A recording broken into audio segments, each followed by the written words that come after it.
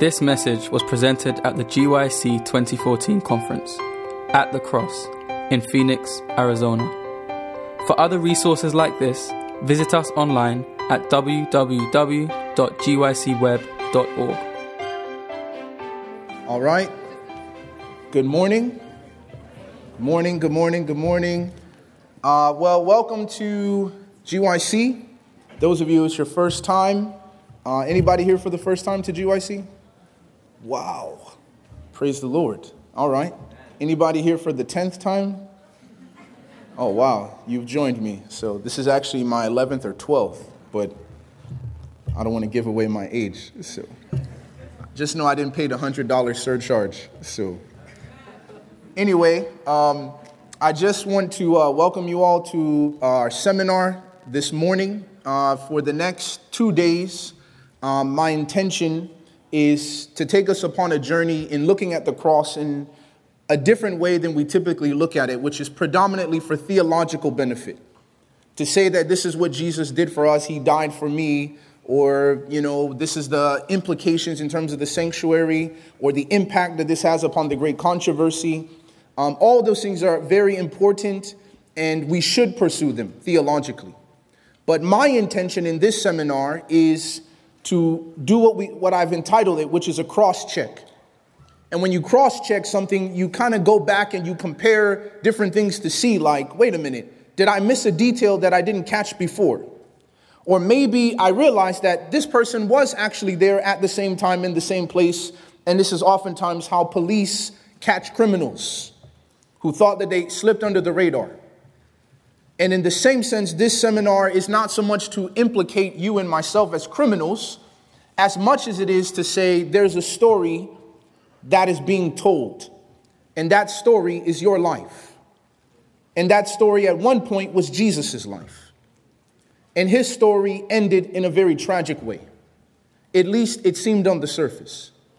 And what we discover is that just like Jesus found his story in the stories of others, that in the same sense, our story can be found in Jesus' story. In fact, not only can it be found there, but we find that your story, my story, Christ's story is a tale that has already been told. And that is my goal in these 6 sessions, is to show us that much of the things that we experience in life, much of what Jesus experienced, particularly around the crucifixion, is a tale that's already been told. And we're going to find, I believe, by God's grace and through the leading of his Holy Spirit, that tale is being told again in you. And our goal then as Christians, when we talk about uplifting the cross, when we talk about sharing the cross, it is to help others to also find their personal story in the cross. And so with that being said, I'd like to pray to begin, and then we will immediately dive into our topic. We only have 50 minutes. This is abuse to a preacher, but nevertheless, Jesus says, Father, forgive them, for they know not what they do. So let us pray together as we begin. Mighty God, everlasting Father, what an amazing privilege to be able to have the space, the time, the word, and the Spirit to be here right now, to study that which we will continue to study through eternal ages. It is our prayer, Lord, that as we re-examine the details, as we re-examine the general principles, as we re-examine the big story, the big picture, Father, that you will help us to find our story in Jesus' story. We thank you for what you will do. We thank you for your promise to speak to us if we would come to you in humility and with openness of heart and mind. Grant us this request, not for our sake or because of our own righteousness, but for your mercy's sake, is our prayer in Jesus' name. Let all of God's people say, amen. Take your Bibles and go to Matthew chapter 23. Matthew chapter 23. I hope you brought your Bibles. We're going to use them. GYC is not a place for smartphones. Just kidding. But I do like the physical Bible. I don't know. I feel uncomfortable without it. Matthew chapter 23. When you're there, you could say amen. Okay, if you're not there, just say have mercy. Okay. Matthew chapter 23. We're going to begin in verse 32. Matthew 23 in verse 32. Are we there? Amen. All right. The Bible says the words of Christ in red. Fill up then the measure of your father's guilt. Serpents, brood of vipers, how can you escape the condemnation of hell? Therefore, indeed, I send you prophets, wise men, and scribes. Some of them you will kill and crucify, and some of them you will scourge in your synagogues and persecute from city to city, that on you may come all the righteous blood shed on the earth, from the blood of righteous Abel to the blood of Zacharias, son of Berechiah, whom you murdered between the temple and the altar. Assuredly, I say to you, all these things will come upon this generation. I want to talk to you about archetypes. What word did I say? Archetypes. Now, the word archetype is a technical word in certain fields. It is a word that is used in behavioral psychology. It is a word that is used in terms of analyzing literature. And it's also a word that is used even in other areas that I don't want to get into, which are of no interest and use to us at this time. But an archetype, in a very simple definition, is a constantly recurring pattern in life or in literature. Now, the word archetype comes from two Greek words. How many? Two. The first one is arche. Maybe you know this word because of the archangel, right? So we come to 1 Thessalonians chapter 4 and verse 16, and it says, and he will come with the sound of a trumpet and the voice of the archangel. The word arch meaning first or the ruler. But now the second part of it, the type, or what we call in Greek, the tupon, is the model or the pattern. And that's the noun form. The adjective is archetypos, which basically means this is the first model or the first pattern. This is the principal pattern from which all others are copied. You see, an archetype are the things that stories are made of. When you think of an archetype, I want you to think in your mind of Superman. Think of the fact that there's a hero and there's a villain, right? And this is the archetype, that the hero is always perfectly good, right? He's so loving, he's so patient, he's always willing to sacrifice, or she. Women can be heroes too, amen? And so you have the fact that this is who they are. And then there's the villain, right? He's perfectly evil, always bent on destruction, always bent on selfishness or greed or power at any cost. There is nothing he is not willing to do to accomplish his end. He is the arch villain. So now this is what we call an archetype in terms of the characters. There's a hero, there's a villain, there's the trickster.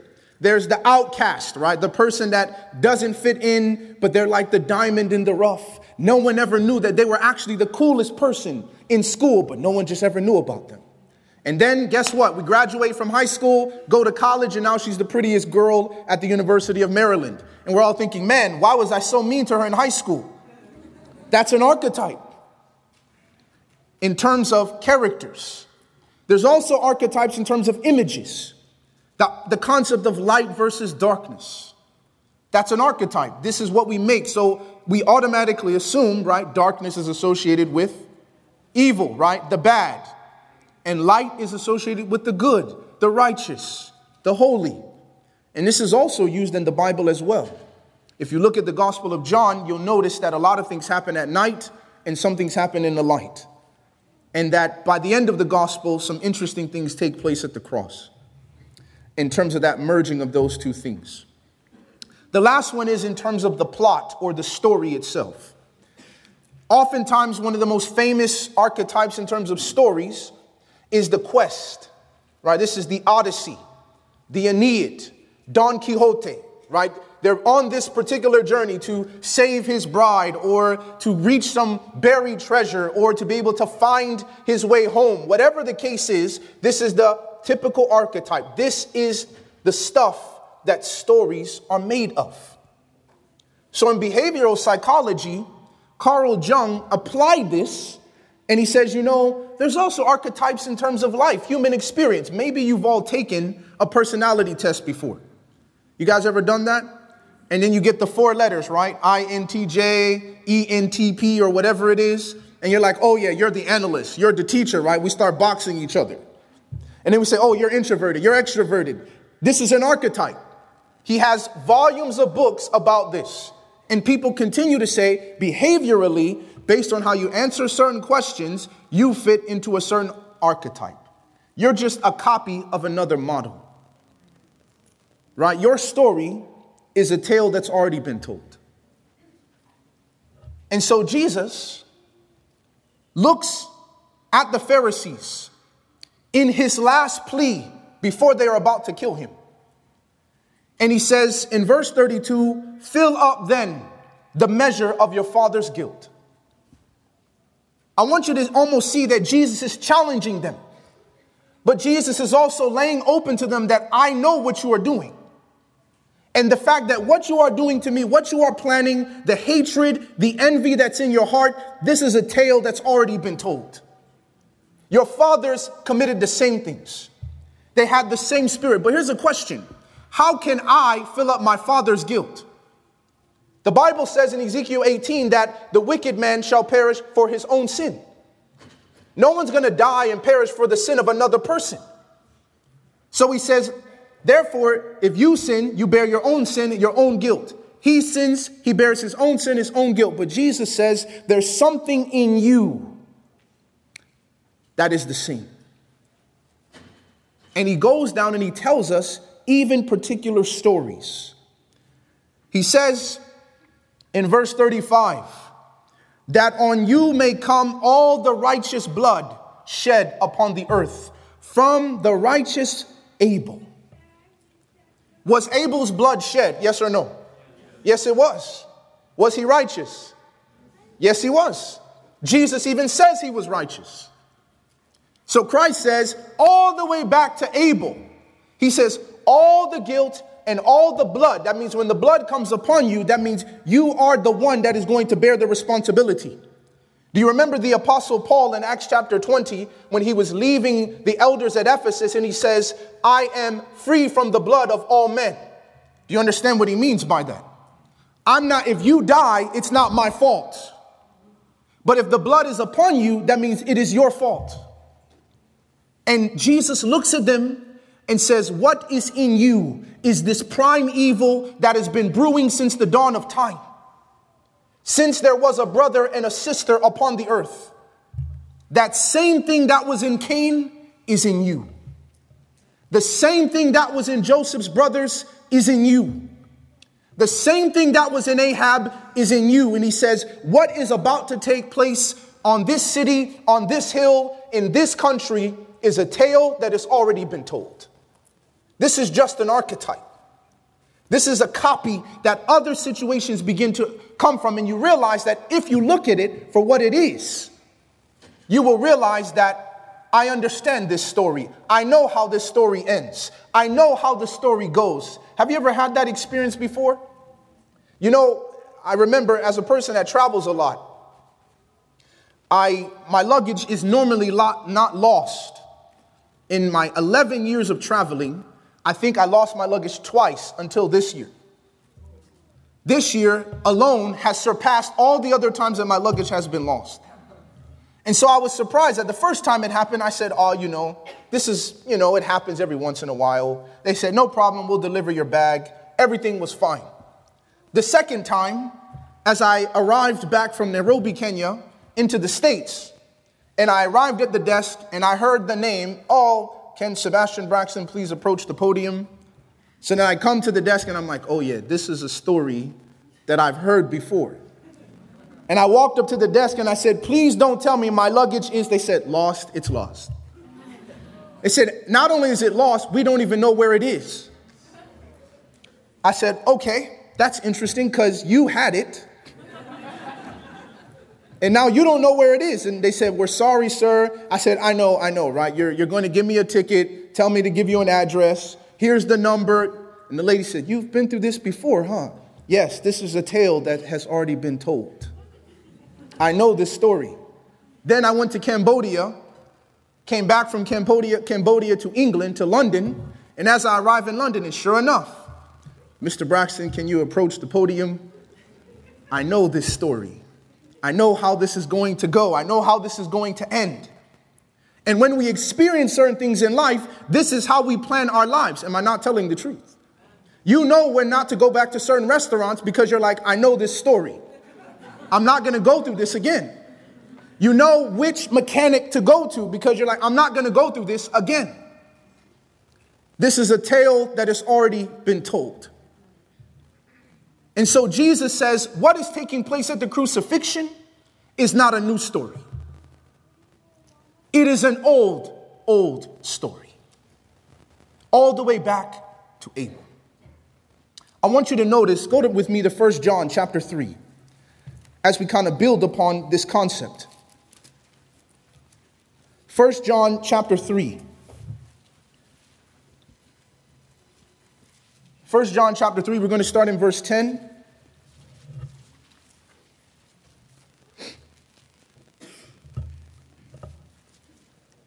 Are you there? All right, the Bible says in verse 10, in this the children of God and the children of the devil are manifest. Whoever does not practice righteousness is not of God, nor is he who does not love his brother. For this is the message that you heard from the beginning, that we should love one another. Not as Cain, who was of the wicked one, and murdered his brother. And why did he murder him? Because his works were evil and his brothers were righteous. John tells us this is the reason why a brother killed his brother. This is the reason why. And he says his brothers were righteous and his were evil. Therefore, he killed him. And if you look at the Genesis account in Genesis chapter 4, 7 times the passage reminds you that they are brothers. 7 times. Now, why is it that Moses is emphasizing their relationship? That they are brothers? Because he's trying to get to the fact that when the question comes, am I my brother's keeper? Then you're thinking, this is emphasizing the fact, this is your brother, this is your brother, this is your brother, this is your brother, kills him. And then you look at the story of Jesus, and you say, well, if Abel's blood in his shedding is commensurate to the experience of Jesus on the cross, then I have to ask myself this question. Was Jesus a brother? Yes, he was. He was a Jew. It was not the Romans that were thirsty for the blood of Christ. It was not the pagans. It was not the Greeks. It was the Jews. And you find that here is a brother killing his brother. And why is he killing his brother? Well, if Jesus says this is a story that's already been told, he says he's killing his brother because his brother's works are righteous and his are evil. You see, the story of the cross is about someone that decides to go to work and do the right thing, and that shows and magnifies the fact that other people are not doing the right thing. It's a tale that's already been told. The story of the cross is about a sibling rivalry, where because you decide to do the right thing, you decide to go to college, you decide to keep yourself pure until you get married, that your brother, your sister, all of a sudden cannot take this. Looking for reasons to catch you in a mistake. Looking for reasons to show you're not so goody two-shoes as the parents think you are. Looking for you to make a mistake. Waiting for you to fall. Waiting for you to fail. Waiting for you to be embarrassed. Waiting for you to meet shame. This is the story. A tale that has already been told.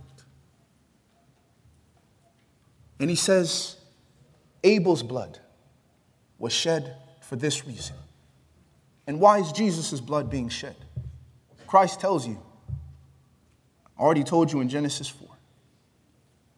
This is a tale that's already been told. I know in this room, there are people here that don't get along with their siblings. There are people here who for some reason, after years and years, we're just not close to our sisters. We're just not close to our brothers, and we may not know why. But you see, it doesn't always have to be your blood brother or your blood sister. It can also be church members. Your brother and your sister. And for some reason, we just decide to sit on this side of the church. They sit on that side of the church. It is a tale that has already been told. But you see, they don't really shed your blood, right?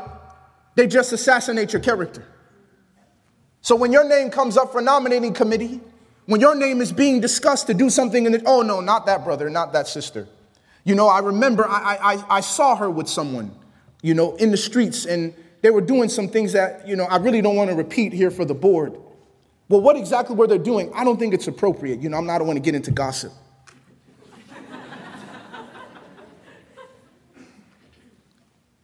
And you're like, so you want us not to vote this person for a theoretical mistake?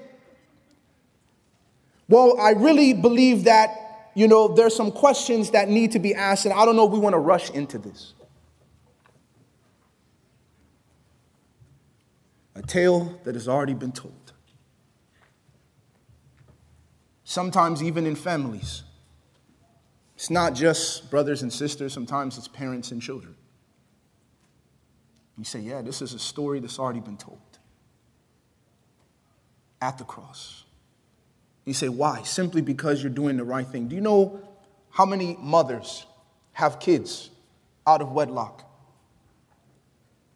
They grow up and their kids decide, her daughter decides, I'm not going to have any kids until I get married. I'm not just going to marry him because I'm in love with him. And so the mother just can't understand why the daughter says, listen, that guy's a nice guy. Why don't you just marry him? No, he's not spiritual enough for me. And so the mother continues to put pressure on her daughter. What's wrong with this guy? You're too picky. You're too choosy. You're a prude. And looking down at the situation, and the girl is thinking, I wish I had the courage to look at my mother in the eye and say, I don't want your life. I don't want to end up like you.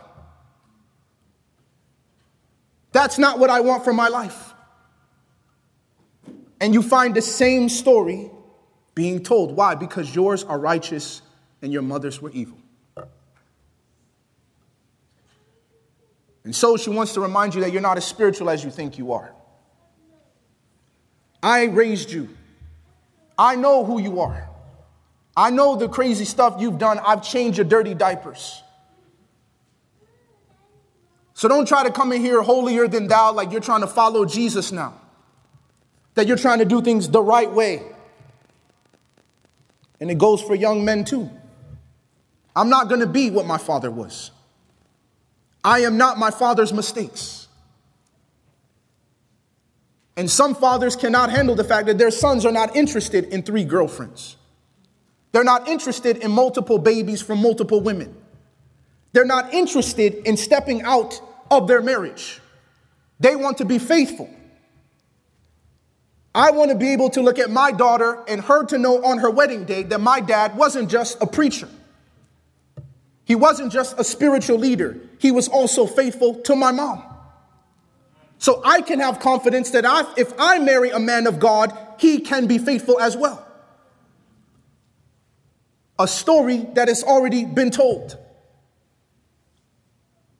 And so if a parent comes down and says, well, I don't think you have to do all that. You're being a little extreme. You're a fanatic. No, my works are righteous and yours are evil. You need to come down and admit that what you did was a mistake. Not worthy to be repeated. A tale that's already been told. So in looking at your own personal story in the cross, you think this is just about a Jewish man being killed by his peers because they're mad that he took all the crowd after him. That's not the story. As soon as we look at this, and I'm just unable, I haven't even gone to the next people on the list. And you're saying, have I found my personal story? At the cross. So now when I understand in this moment, and I see what Jesus is going through, this is a story that's already been told. And when I look at what I'm going through, I can find courage. I can learn how to respond the way Jesus responded when his were righteous and his brothers were evil. But then you go to Joseph and you thought maybe Abel and Cain was just a unique situation. No, it wasn't. Because Joseph was sold by his own brothers for pieces of silver. Why? Because the father favored him. Because the father blessed him. Do you know some people that are just not always happy with your blessings? No Pharisee was healing the blind. No scribe was resurrecting the dead. No hypocrite was raising the widow of Nain's son in the middle of the funeral. It was Jesus that God was blessing with that ability.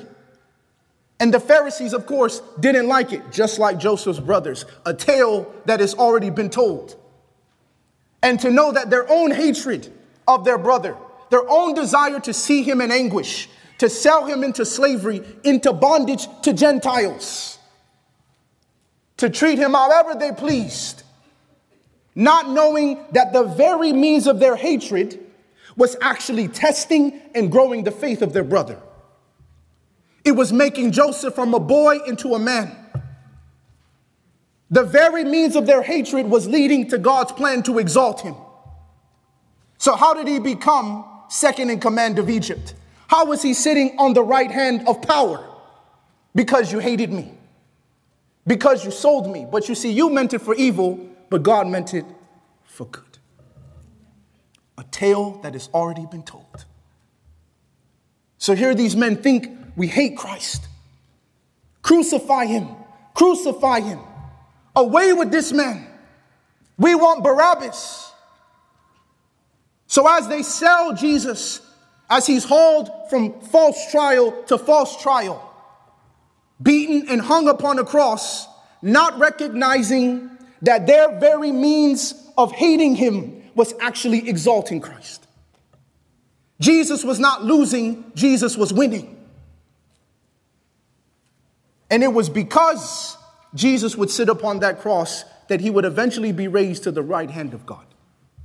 And that's why Christ looked at them before they killed him. And he says, soon you will see the Son of Man coming on the right hand of power. Because Christ knew this story is a tale that's already been told. How many times has someone hated us, betrayed us, worked against us because of envy, but somehow God turned it around to exalt us? It's a tale that's already been told. I remember thinking, as you understand this story, and saying, do I understand what it's like to suffer innocently? Do I understand what it's like that the people you think are closest to you, the people you love the most, that they would actually pursue your destruction? That they would actually seek to pull you down, to glory in your failures, to laugh in your pain and to say, hey, every dog has his day. Only to find out that what they had meant for evil, God had used it for good. Listen, I remember when it was time for me to make a decision as a young Christian. Either you're going to follow Jesus or you're not. And when that decision came that this is what I was going to do, I remember that my stepmother was not very supportive of that decision.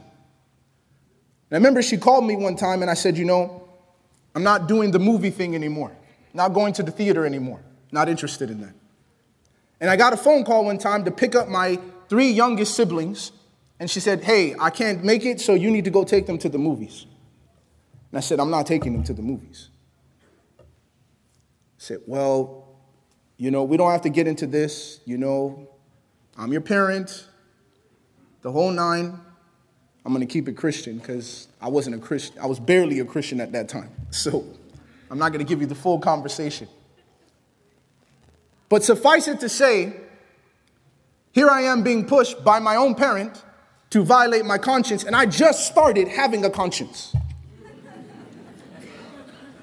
So I said, you know what? I'm not taking them. So I came home, and I remember my father, right, came in, and my stepmother said, listen, well, no phone, no this, no friends over, all this stuff, right? So I was getting this situation in my hands because I wanted to stick to my own values. So I remember thinking, like, here I am, suffering this particular occasion of what I consider to be injustice. And I said, so you're going to punish me because I don't want to take them to see a movie? I said, man, I wonder what are the struggles of parents in other homes? Oh, pray for my son. You think you have it bad. My son won't even take his siblings to see a movie. Oh, right. That's all you're dealing with? My son is struggling with cocaine, with meth, marijuana. You're talking about taking people to movies? I wish I had that problem. And I remember as I was suffering in this situation, I was angry, I was frustrated. Then my father came home. And as they began to have this conversation, my dad looked at my stepmother. He said, listen, if he doesn't feel comfortable doing that because of his own values and his own commitments, you can't force him to do that. And if anything, my dad looked at me and he said, I respect the fact that you would hold strong to your own values because you're not a boy. You're a man. And if those are your values, people must respect them. And if they don't respect them, you make them respect them.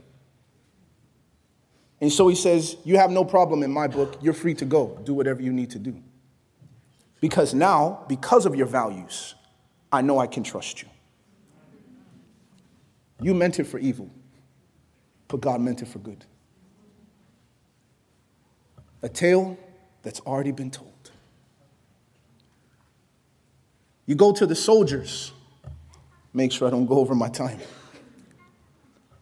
You go to the soldiers who are crucifying Christ, who actually heard Jesus being declared as an innocent man. They heard Pilate say, I find no fault in this man. I find no fault in this man. When the Jews said, crucify him, Pilate said, why? What evil has he done? And they said, nope, away with this man. And then they heard Pilate say, fine. And willing to content the crowd, he delivered Jesus to them. So can you imagine, you are a soldier, you heard the governor tell you this man is innocent, and he tells you, go kill this man. What do? They decide, you know what? I'm a soldier. I'm not here to decide whether people are innocent and guilty. I'm here to nail them to crosses. I'm just doing my job. I'm just following orders. And so you think this is a new story. This is not a new story. This is a tale that has already been told. Because when you go to modern day times, how many people are violating principles of the Word of God because they're just doing their job? You think it's okay to lie to make a sale? It's okay to kind of give someone a half truth. At least they're buying a good product. I'm making my quota. I'm getting my commission. Just doing my job. A tale that has already been told. Oh, they told me that I have to take my exam on Sabbath. A tale that's already been told. You'll take an exam on Sabbath? You were there when they crucified my Lord. Because you would have nailed him. Because you're just doing your job. Because you're just following orders. This is not a new story. When you go back to the genocide in Cambodia, in Rwanda, and you ask yourself the question, how is it that you could convince people to kill another person because they're of a different tribe and they had no hatred of them? And the person would sit and say, well, they told us this is what we're supposed to do, so I'm just following orders. Or you go to Nazi Germany, the same thing. They say, well, it was the law.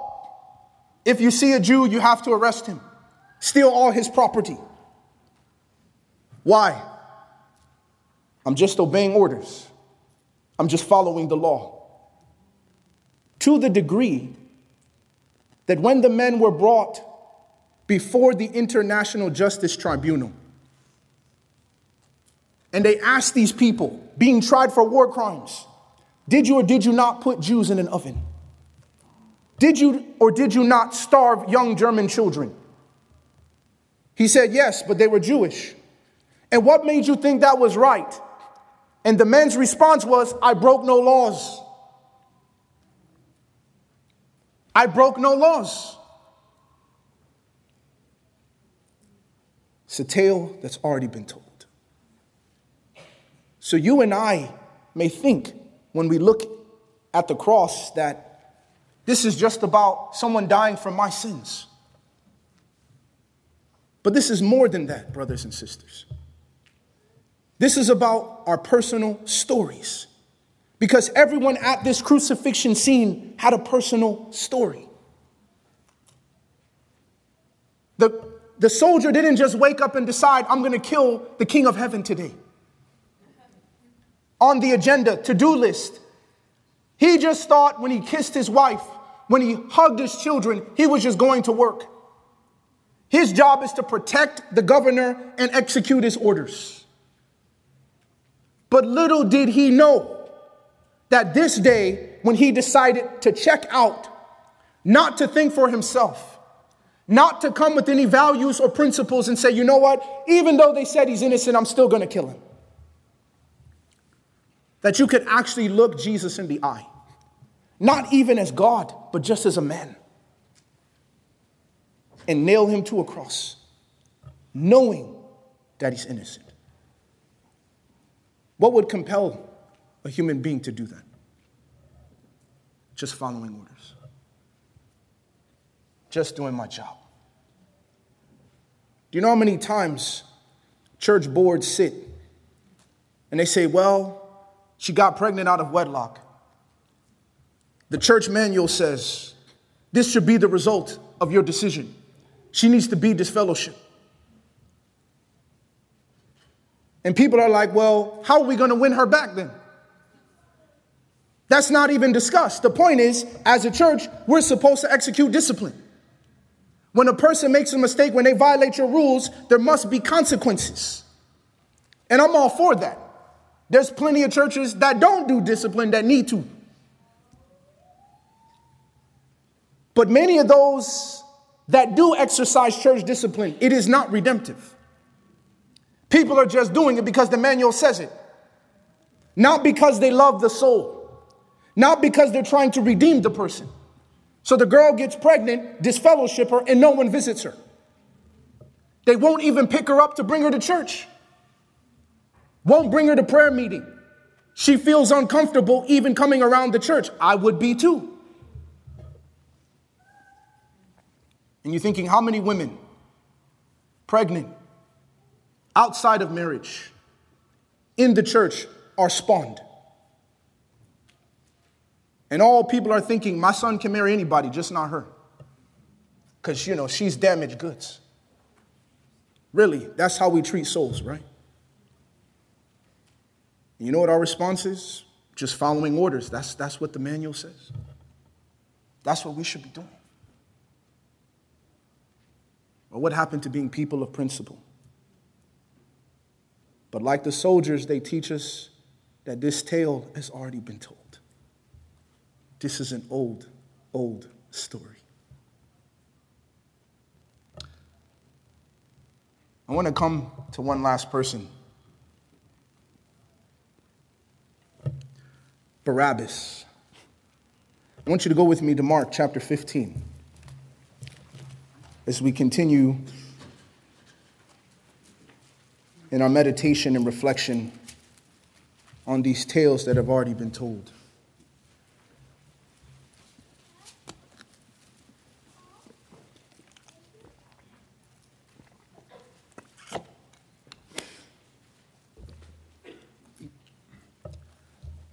Mark chapter 15. Are you there? The Bible says in verse 6, "Now at the feast, he was accustomed to releasing one prisoner to them, whomever they requested. And there was one named Barabbas, who was chained with his fellow rebels. They had committed murder in the rebellion. Then the multitude, crying aloud, began to ask him to do just as he had always done for them. But Pilate answered them, saying, 'Do you want me to release to you the King of the Jews?' For he knew that the chief priests had handed him over because of envy. But the chief priests stirred up the crowd so that he should rather release Barabbas to them. Pilate answered and said to them again, 'What then do you want me to do with him whom you call King of the Jews?' So they cried out again, 'Crucify him.' Then Pilate said to them, 'Why? What evil has he done?'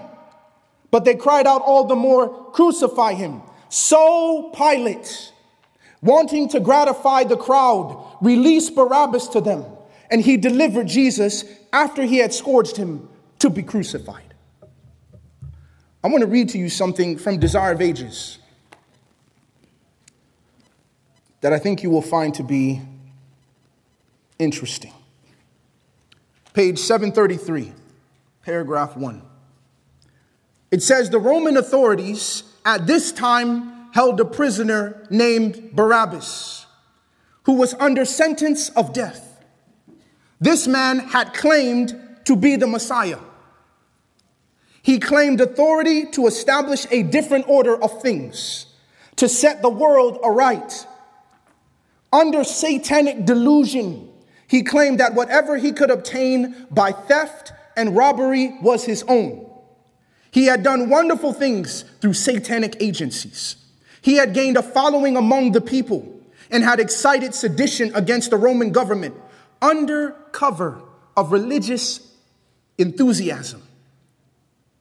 He was a hardened and desperate villain, bent on rebellion and cruelty.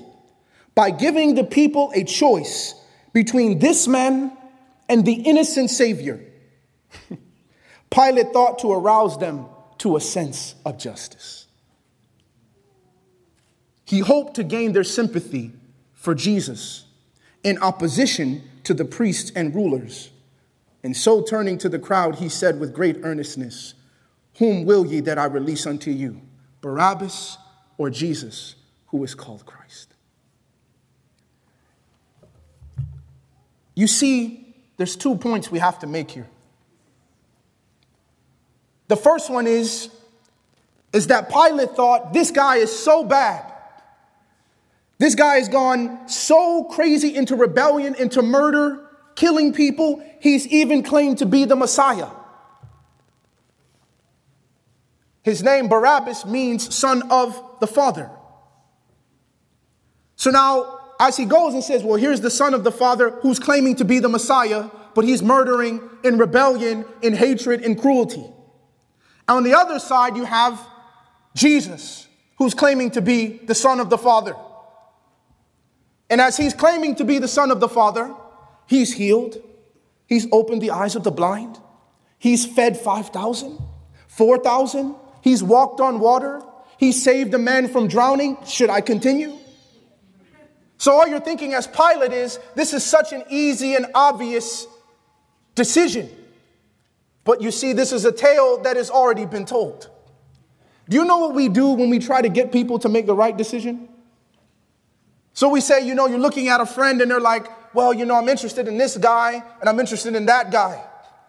And there you are as a friend, right? Like Pilate. Well, who do you want to pursue? Barabbas? This guy has dated like 5-10 other girls. He's not really spiritual. He doesn't really love God. And you're hoping, right, that as the situation is set clear, that you would arouse her to a sense of justice. That you would arouse her to a sense of principle and of values. But does that happen? No, it's a tale that has already been told. We think choosing Barabbas was the most ridiculous thing. But how many of us have friends, even ourselves? When it comes to dating, we chose Barabbas. And we're still licking our wounds for it. Some of us lost our innocence because we chose Barabbas. Some of us are afraid to even commit to another relationship because we chose Barabbas. It's a tale that has already been told. And we try to be like Pilate, like, oh, rather than telling them, if you choose Barabbas, you are stupid. No, we want to tell them, hey, listen, look at this person. And this person, he loves God. He volunteers with GYC. He's a good-looking Seventh-day Adventist young man. He actually keeps the Sabbath. And yet you find that your friends choose the guy, choose the girl that is absolutely wrong. And Barabbas goes free. You say, this is a tale that's already been told. But even further than this, you find that Barabbas is a man that when he was released, I want you to think about this for a moment. It just struck me the other day in preparing for this seminar. When Barabbas was let go out of those chains, after he was released, everything that happens from this point onward was meant for him. I want you to think about that for a second.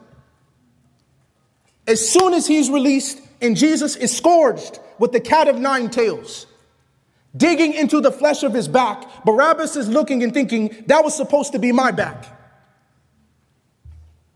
And when he's, after being whipped and dragged with the crowd, cursing him, spitting in his face, that was supposed to be my spit.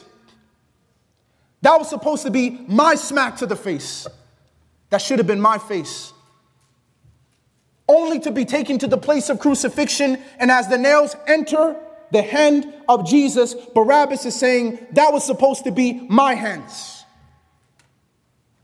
And then when the cross is jolted into the hole, and the wounds are only further lacerated, he's thinking that was supposed to be me. Everything that Christ suffered, he suffered in Barabbas' place. A tale that has already been told. If there's anyone that we should identify with, it is Barabbas.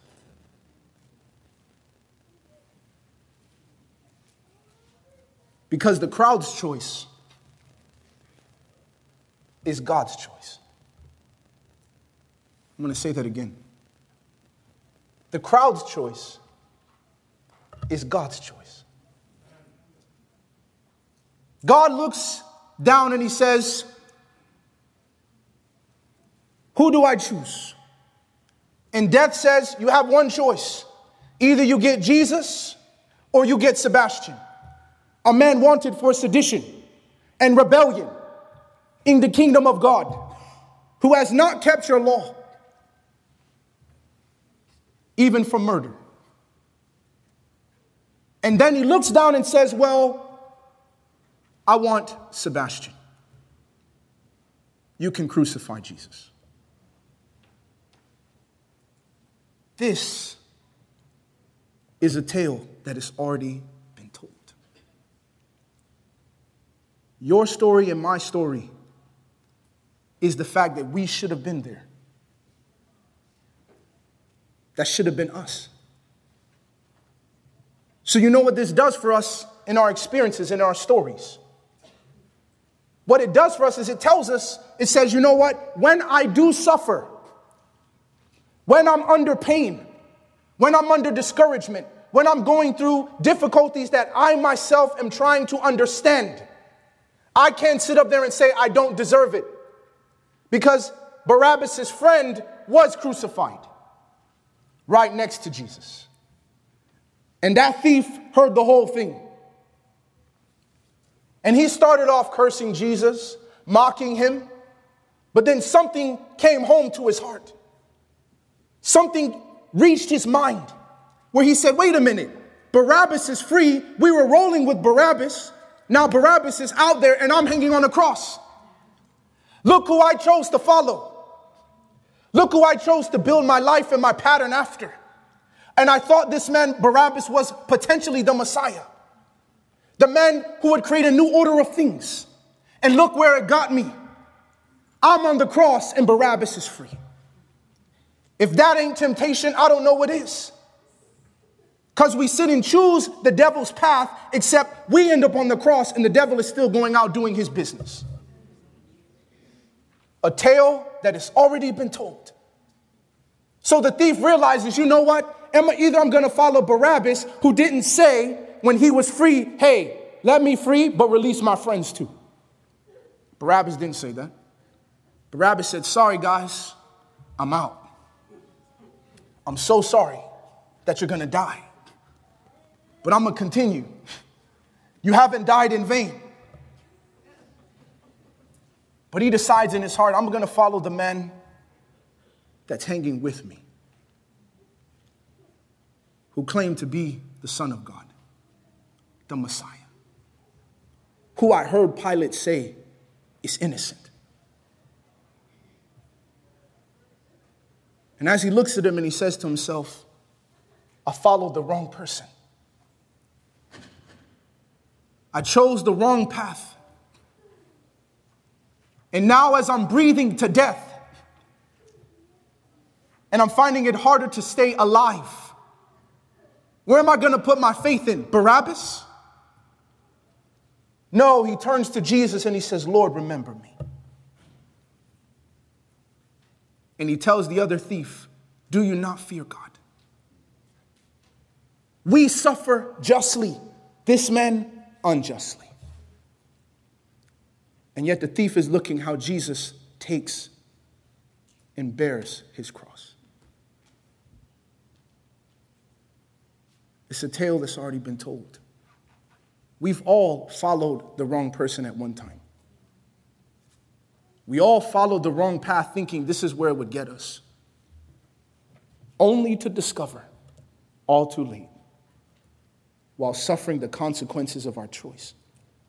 They get off the hook, but you pay.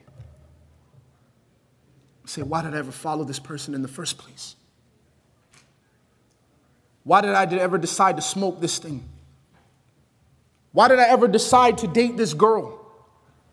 Why did I ever decide to go to this party?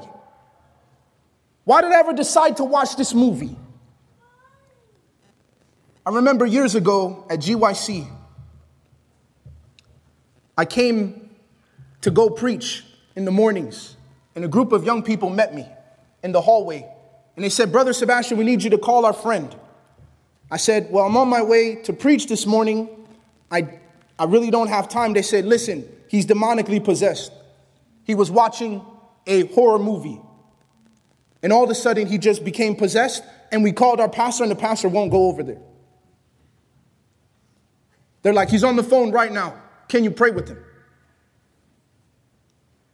So I got on the phone, prayed with him.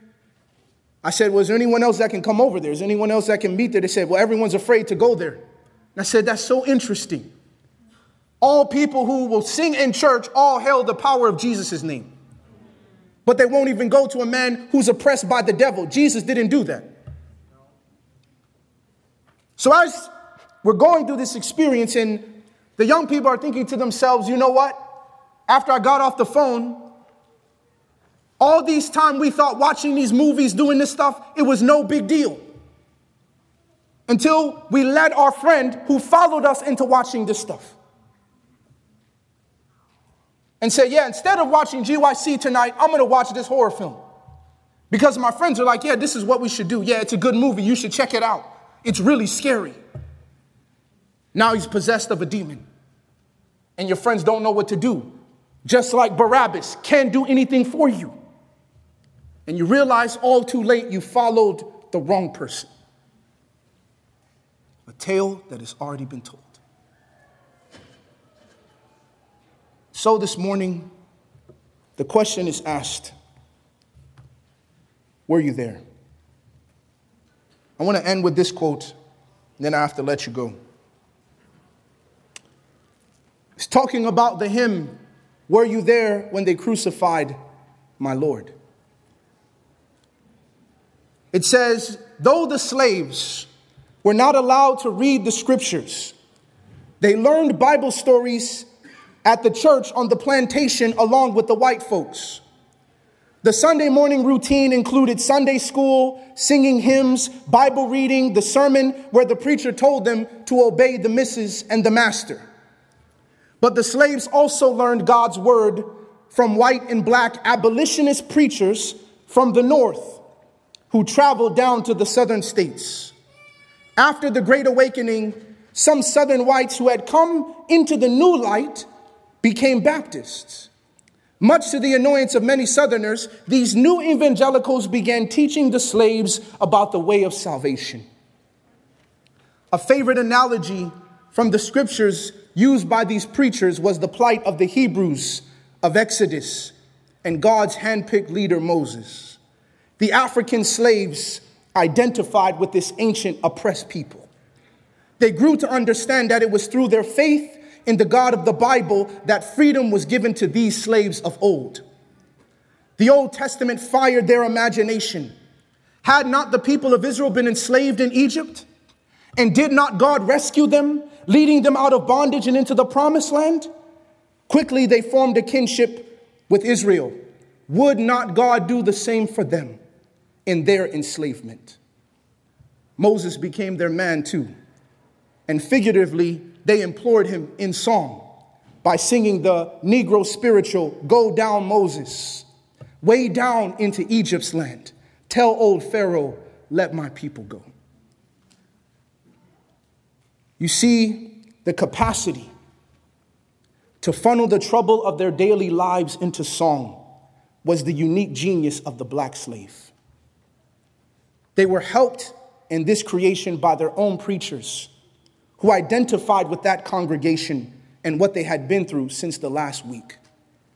They saw husbands sold away from wives, children separated from parents, women at the mercy of their master's lusts, and men at the end of their overseer's whip. Their environment with the lash and frequent use told them that they were in no way significant as persons, that they were only important as property. But as the slaves learned of the God of the Bible, they began to see themselves as his children. No, no, no, their black preachers told them. You're not slaves. You are the apple of God's eye, made in his very own image. They learned that it was through a good and benevolent God who heard the cry of the Hebrew slaves that freedom came.